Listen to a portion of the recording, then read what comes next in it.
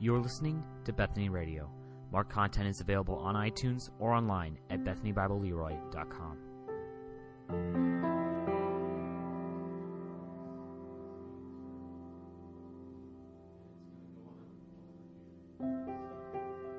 Good morning.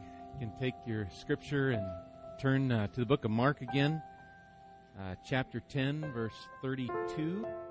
A larger part of the passage, and before I get there, as we read into that, can we show the picture I've got up here?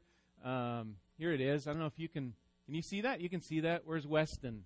Weston, there he is. Yep. Weston drew this last week, and I think you've got Jesus, and then, Weston, it was the rich man, right, that was talking to him, and then he went away sad and disheartened because he had many possessions. And so Weston caught the gist of that passage and what was going on. So thank you for doing that.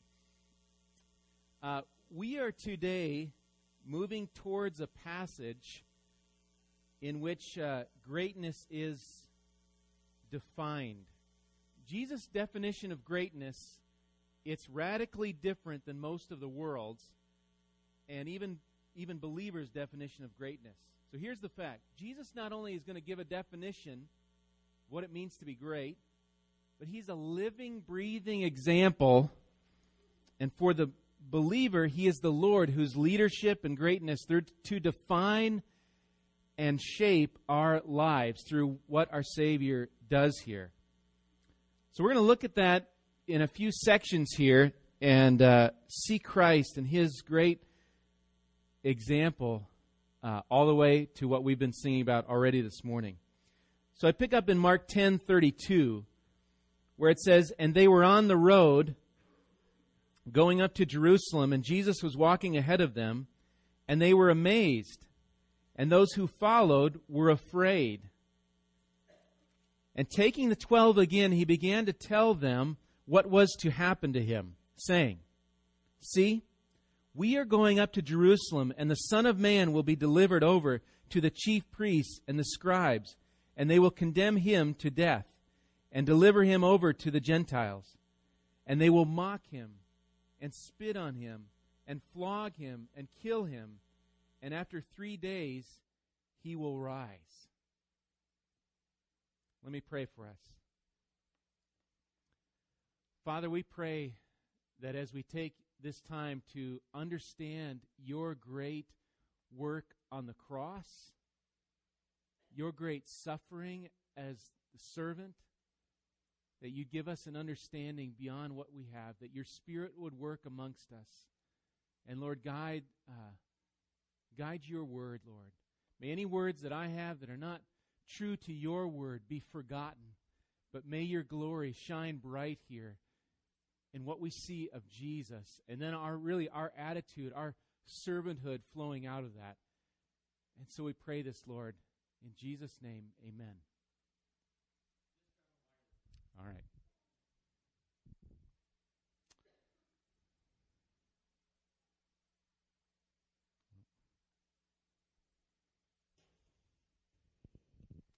Okay. Is that better? All right. You won't hear me yelling through the whole service. That's okay? All right. We'll keep going. Verses 32, what I just read, we're going to read more. We're not stopping there. But I think they form the context for this conversation of Jesus that's going to happen, that we're going to look into briefly here in just a little bit.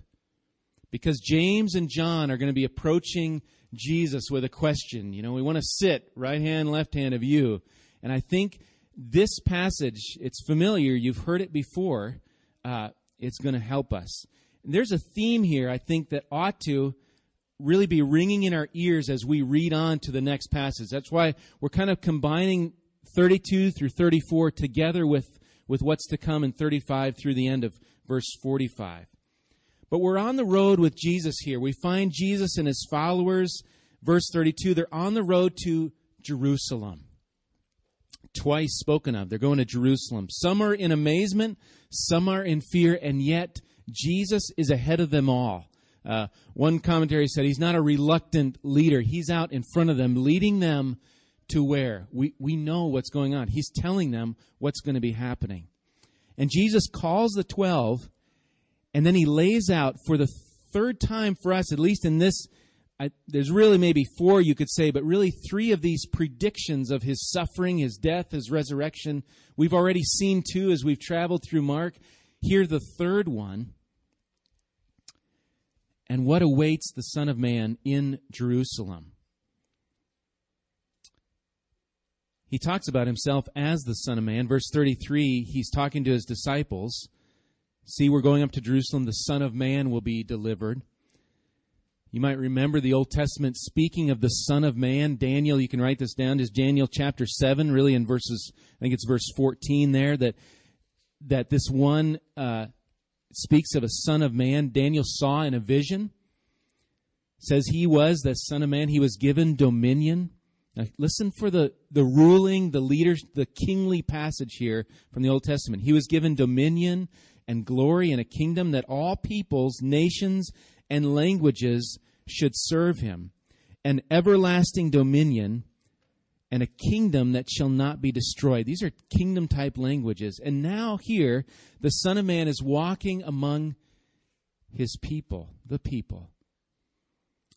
But though Jesus had been given all these things, he's been given dominion, all these things, verse 33 through 34 that we just read, they lay out really what this kingdom is not, at least from an earthly vantage point. There's not a glorious and a majestic crowning. There will be a crowning, right? But it's going to be of thorns. It's not maybe the majestic crowning we would think of as someone having dominion in this ruling king. It's one of humiliation. It's going to involve horrendous suffering and death, and yet resurrection.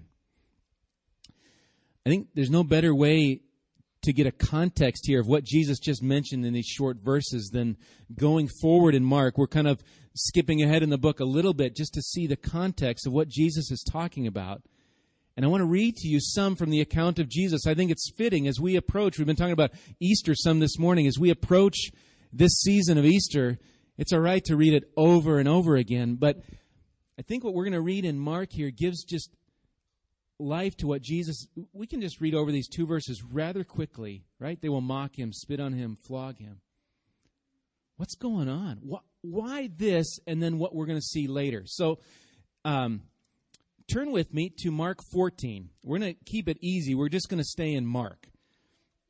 I'm going to be reading quite a bit of the passage. I'm not going to be commenting on very much of it, but I just want to get you thinking of this context before we dive into verse 35. What is Jesus all about? What is his path? What's the ultimate, where is he going? So Mark 14, find verse 53. We're going to pick up there.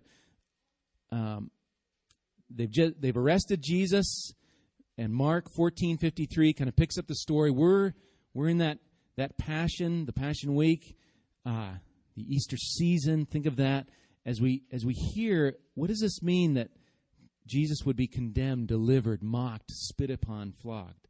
Here we go, verse 53. And they led Jesus to the high priest, and all the chief priests and the elders and the scribes came together.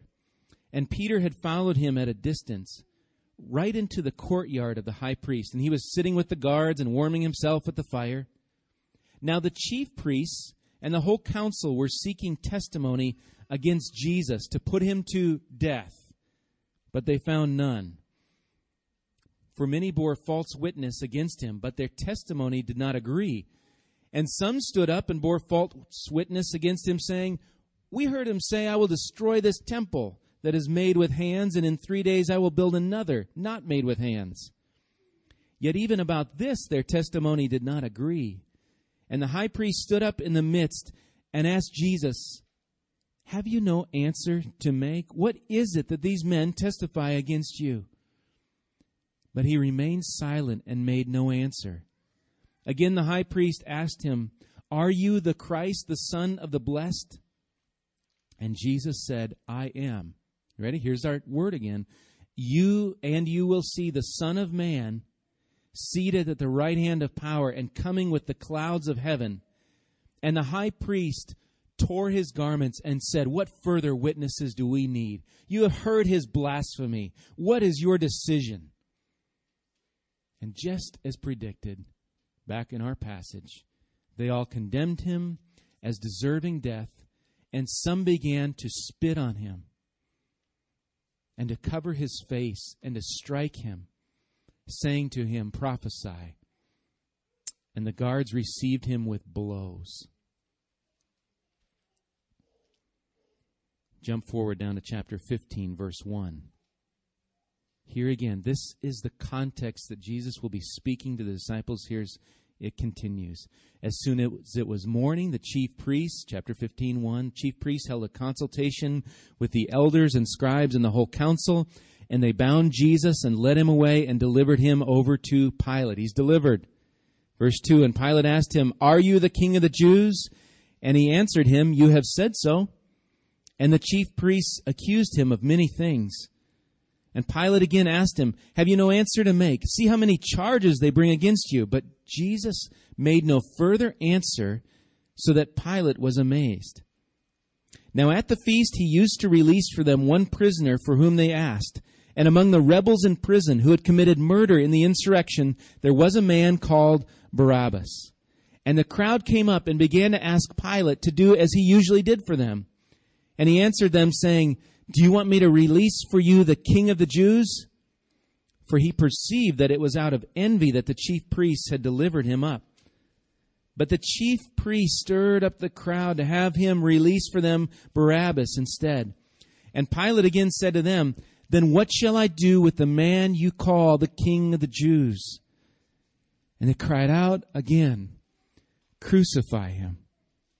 And Pilate said to them, "Why? What evil has he done?"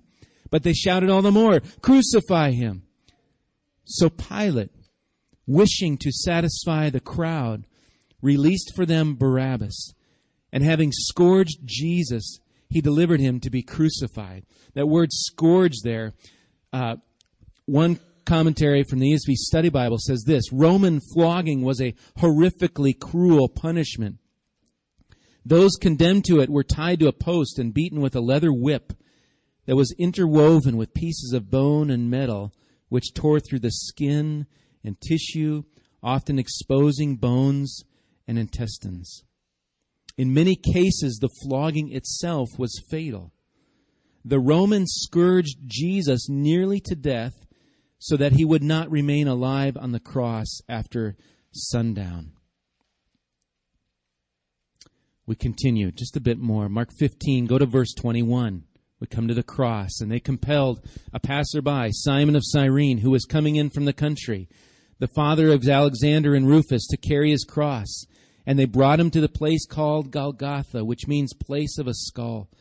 And they offered him wine mixed with myrrh, but he did not take it. And they crucified him and divided his garments among them, casting lots for them to decide what each should take. And it was the third hour when they crucified him. And the inscriptions of the charge against him read, "The King of the Jews." And with him they crucified two robbers, one on his right and one on his left. And those who passed by derided him, wagging their heads and saying, "Aha, you who would destroy the temple and rebuild it in 3 days, save yourself and come down from the cross." So also the chief priests with the scribes mocked him to one another, saying, "He saved others, he cannot save himself. Let the Christ, the King of Israel, come down now from the cross, that we may see and believe." Those who were crucified with him also reviled him. And then 33, and when the 6th hour had come, there was darkness over the whole land until the 9th hour. And at the 9th hour, Jesus cried with a loud voice, "Eloi, Eloi, lama sabachthani," which means, my God, why have you forsaken me?" Some of the bystanders hearing it said, "Behold, he is calling Elijah."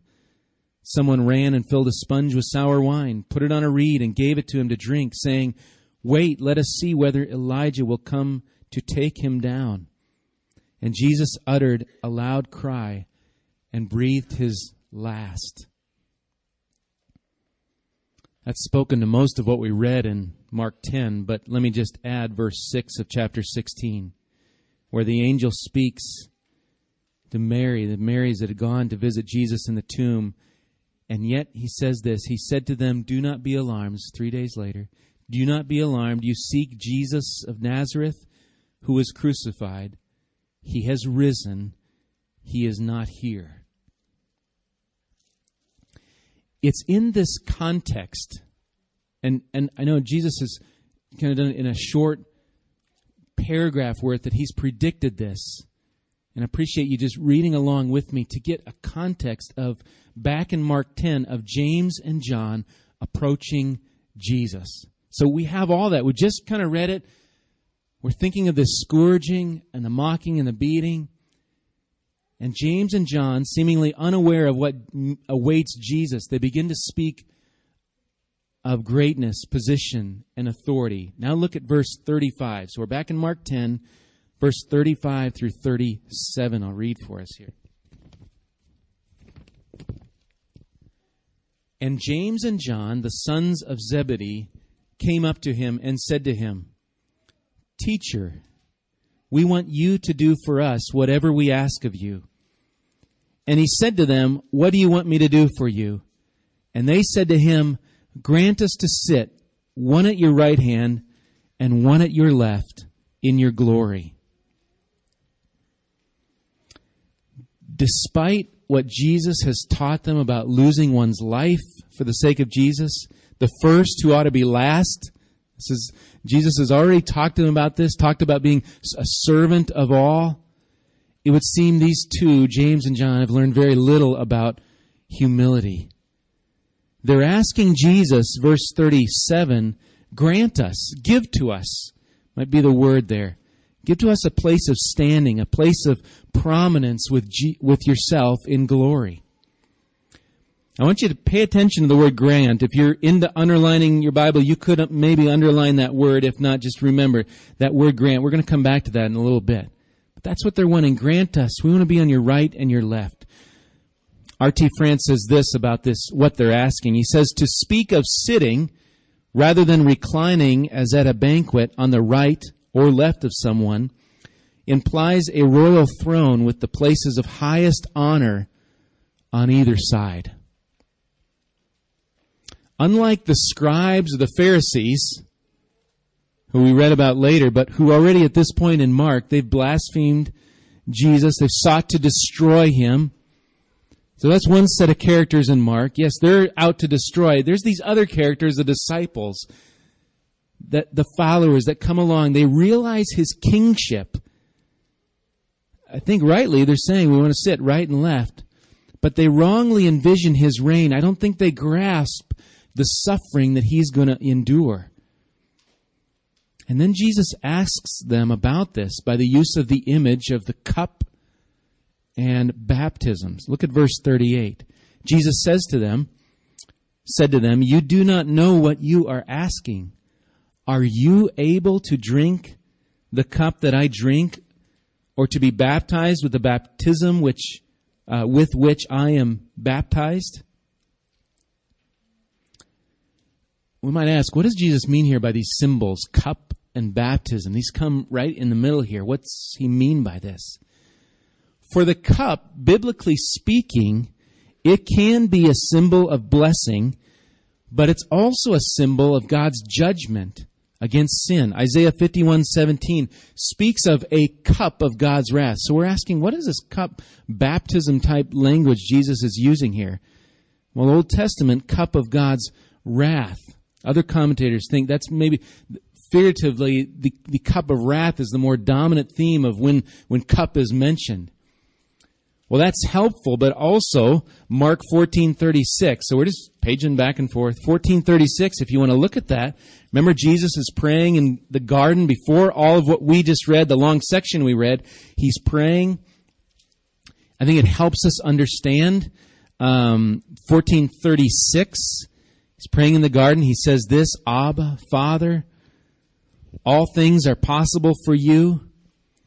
What does he say? Remove this cup from me, yet not what I will, but what you will. There is to Jesus going to be this cup of suffering, the cup, the drink of the cross, where the blood was shed, where he who knew no sin became sin for us, so that in him we might become the righteousness of God.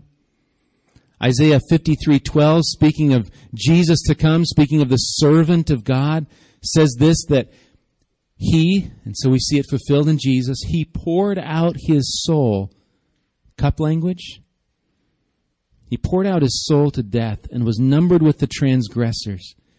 Yet he bore the sin of many and makes intercession for the transgressors. The cup Christ drank was the wrath of God. It's the cup we deserve to drink.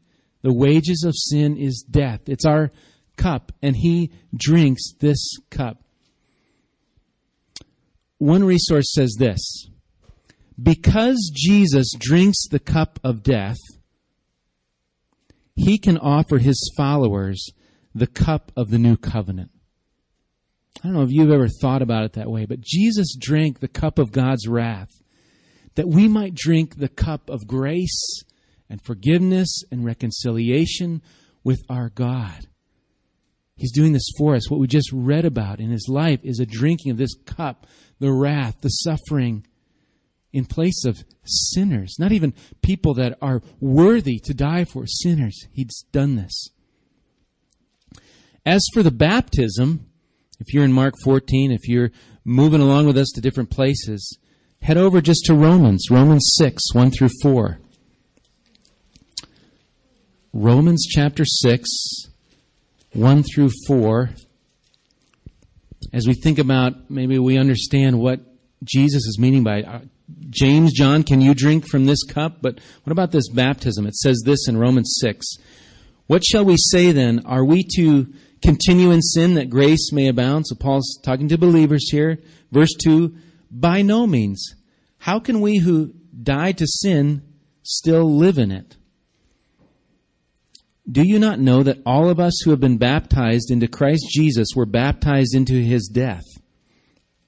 And then verse 4, we were buried therefore with him by baptism into death, in order that, just as Christ was raised from the dead by the glory of the Father, we too might walk in newness of life.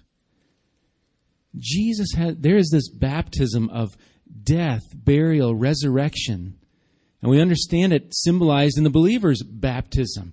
That's symbology. But here, Jesus would face not only the cup of wrath, but this baptism of death, burial, and yet he says he will rise again. And so back to Mark 10. And James and John reply. Okay, this is still on. It got loud on me all of a sudden. I'm just checking. All right. Back to James and now they reply, verse 39. We're back in 39, Mark 10. Here's their reply through 40. They said to him, so Jesus says, Can you drink this cup? You can be baptized with this? They said to him, we are able. And Jesus said to them, the cup that I drink, you will drink, and with the baptism with which I am baptized, you will be baptized. But to sit at my right hand or at my left is not mine to grant, but it is for those for whom it has been prepared. There would, in fact, be a cup of suffering that these two, James and John, would endure. Acts 12, we're not going to go there, but it records that James, the very James here, the brother of John, was killed by the sword. He did face a cup of persecution and suffering for walking with Christ. John here that wrote the Gospel of John and 1st, 2nd, and 3rd John and Revelation, also found himself in the book of Revelation as he's writing. He's in exile on the island of Patmos. One commentator, James Edwards, says this. He says, Jesus invests the metaphors, so he's talking about cup and baptism, with a slightly different sense when he uses them of the disciples. So they're used, Jesus is saying, can you drink? And they're saying, yeah. And he says, well, you will. It's not in the same way that he will, but there is a sense in which they will. Edwards says this, with reference to the disciples, the same imagery refers to the persecutions, that they will reap as a consequence of following him. Do you remember last week just reading in that section where those who leave father, mother, brother, sister, right, they'll receive 100-fold in this life, houses, lands, that sort of thing, and with persecutions. I think that's the idea of the cup, the baptism that they would endure. But the last part, actually just verse 40 there, Jesus does say to sit at my right hand or my left. It's not mine to grant. It's for those for whom it has been prepared. It reminds us again of the eternal plan of God and what he's prepared, even the seating of those next to Jesus. It's interesting, one of the commentators brought this out, but now that we've read over in 15 of Mark, who was at the right hand and left hand of Jesus in this book, in reality? It was the robbers. It was the guys on the cross next to Jesus that were actually on the right and the left of him, at least in an earthly sense. They were not the honored disciples, but robbers. God is prepared. He's prepared this. He's prepared a plan for all things. Well, verse 41, the disciples hear this, and their reaction comes through. When the 10 heard it, that is what James and John are asking this conversation, they began to be indignant at James and John. That indignant word, much to grieve. Probably quite angry to hear these guys and their positioning here. And James and John really thundered, if they're sons of thunder, into this one. They faced the condemnation of the others around them. But Jesus calls them in verse 42. He's going to call them to himself. And he takes what are self-centered, self-honoring desires in James and John, and he's going to use this setting to teach them true greatness. And it's the grace of God. They were asking, Lord, we want this. Jesus, in a sense, he's answering. He's going to help them by graciously. He doesn't just say, no, you can't. That's not for you, and moves on. But he uses even what we would see as wrong questioning to answer and to bring about what he wants to teach them and show them, and ultimately his glory in all things. So look at verse 42. Jesus called them to him and said to them, you know that those who are considered rulers of the Gentiles lord it over them, and their great ones exercise authority over them. Jesus now gives a helpful illustration. It's one in which these disciples, they can instantly identify in their day, these rulers of the Gentiles, and the way they lord it over and exercise authority.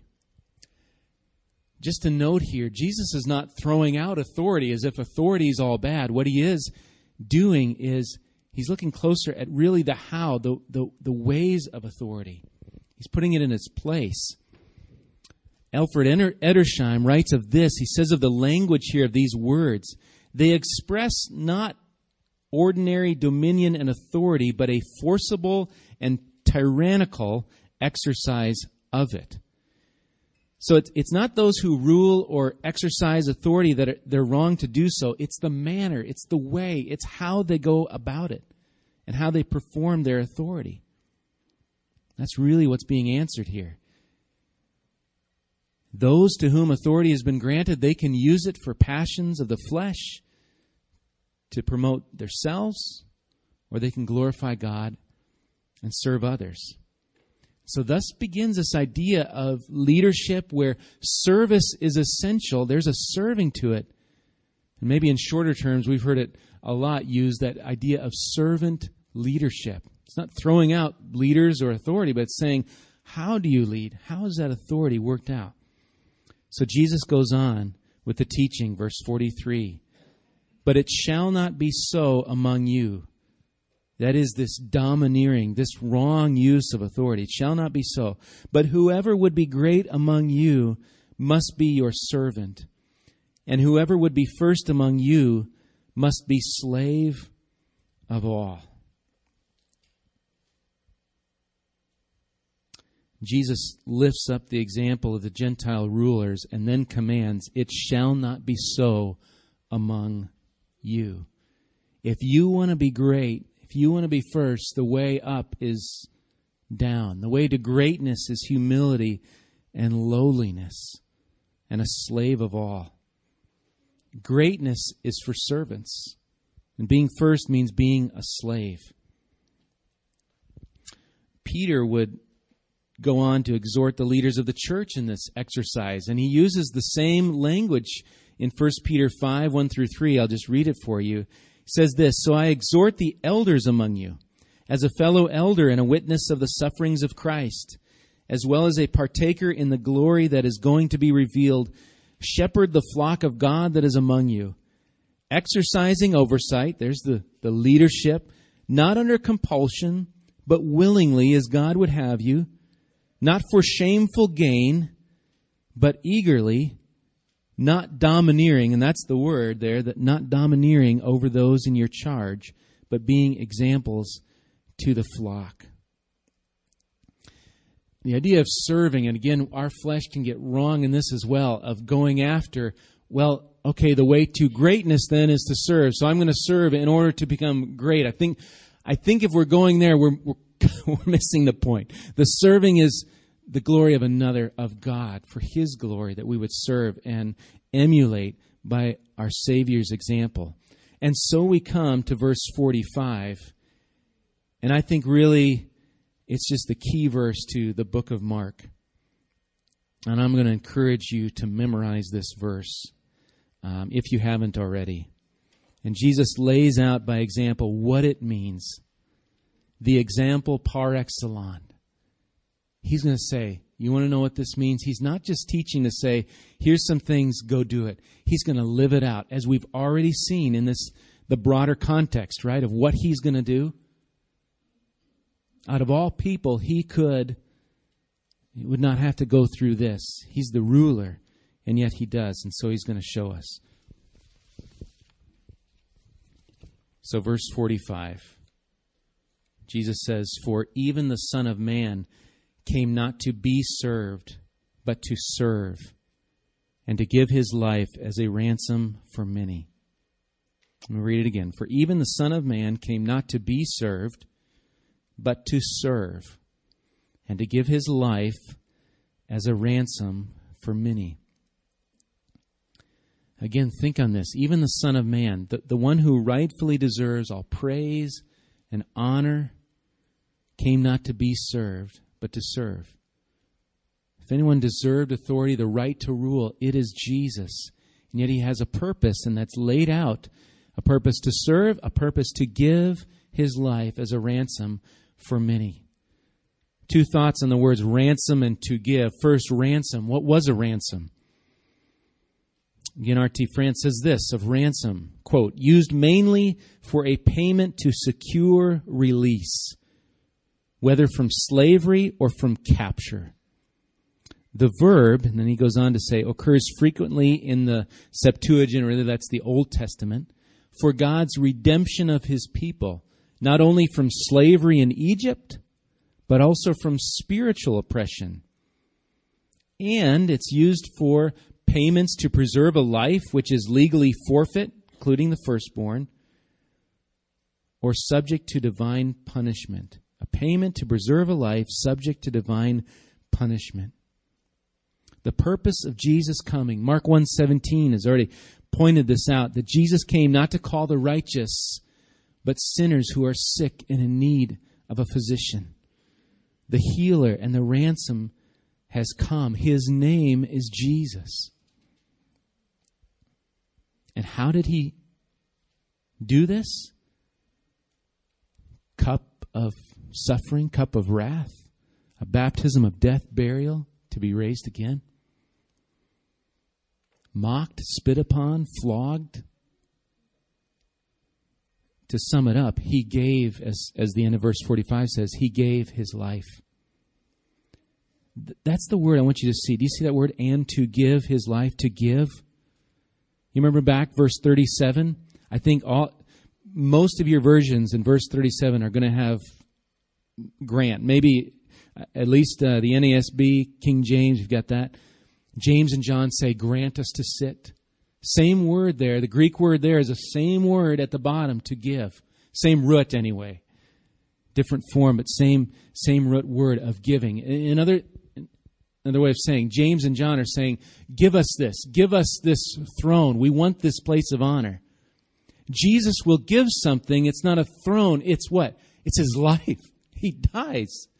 It's not just, here, take part of my throne. He's going to give a life for sinners. It's the same word, same root there. There's just a contrast here. I think it's amazing about Jesus. He doesn't come to his own creation demanding they serve him, but in fact, he serves them and he gives his life so that they might serve and worship him. He rescues them. He ransoms them out of the bondage to sin, really. So a question for us as we think on these things, two questions. One is, have you come to Jesus? Do you know this ransom? Do you know this gift? Have you received this gift of pardon, the cup of the new covenant, this grace, this forgiveness, reconciliation? Not just so we can enjoy that we're clean, that now we can worship our God above. And we can sing songs of praise because there's no shame. It's taken away in the cross. I'd encourage you, come. If you have not come to Jesus, repenting of sin, and by faith, putting your faith in the work of Jesus alone for salvation, to know him, to receive this ransom gift, this serving that he came. My other question would, of course, be to ask, how is your serving going? There are different types of serving. I believe, if I'm right, in tennis, there is a type of serving the ball, right? Across the net. Serena Williams would serve a ball. Can you just picture that type of service? Wham! Across the net. It's just, boom, it's coming at you fast. There's a type of serving. I'm not sure that's the serving here. That type of in your face. It's the serving of Jesus here. He didn't serve those who liked him. Who did he serve? He served enemies. Romans 5 talks about that. He served those lost in sin. It's easy for us to serve those that appreciate us. If we serve them, and they say thank you, or there's a smile, or at least they're not angry, we'll gladly serve them. It's a joy. It's those that would turn and say, this isn't very good, or you did that wrong, or I don't appreciate that. That's where the service, and I think the Christ-like service begins for us. Serving those enemies, those against you. But again, our motivation for serving is Jesus. And we just got to say, I'm reminded this morning, 1 Peter 4, again, those who serve in the strength God supplies. You say, I cannot serve that one person. We say, Lord, give me strength to serve, because they're hard to serve. Or this situation is hard to serve in. We need his strength to be like him. And guess what? He dwells within us by his Spirit to bring us along to grow in him. So some practical encouragement for your week. Is there someone this week, probably more than one, and probably each of our lives, that we have not served with grace like Christ would? We served him because we had to. Maybe we thought it would benefit us. And we've had a crummy attitude serving them.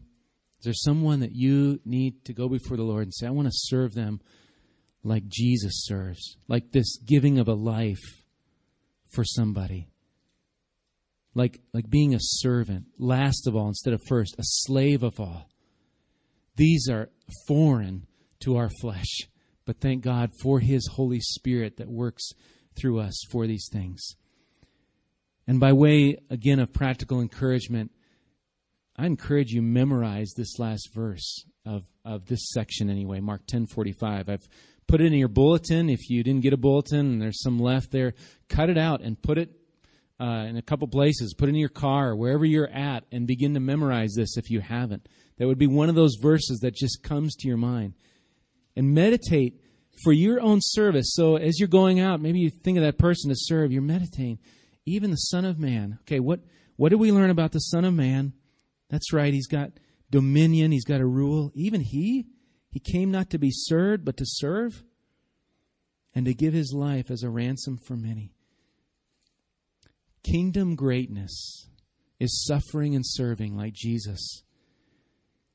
And I think the portrait of a disciple of Christ looks like a servant of all. There's a lot of other things. We want to study the Word, and we want to memorize, and we want to live for the Lord, and we want to do all these things. And yet I think the portrait here of a disciple of Christ, again, it's a portrait of a slave, of a servant. How do most of the writers of the New Testament begin their books? Paul, a slave, servant, so on. They caught on. May we catch on to that as well. Let me pray for us. Father, I would just ask your help in our serving this week to one another. Lord, I pray our serving is not just a check it off, one more thing to do to live the Christian life, got to do this. Oh, Lord, we can miss it quite wide. I just pray that you would work in each of us to serve as Christ has served the church, who has given his life for us to be saved. And may we have that kind of servanthood in our lives. People would say, I don't know how you're doing that. And may we say, I don't know either. It's God working in us. So I pray for your glory to be seen in our lives as we serve those that are hard to serve, who are not grateful, who maybe put us down in the process. And yet, Lord, you were delivered, you were mocked, you were spit upon, beaten, to take the cup of wrath that we deserved in our sin on yourself, that we might receive a cup of blessing and grace. May we show that grace to others. In Jesus' power, and we pray in his name, amen.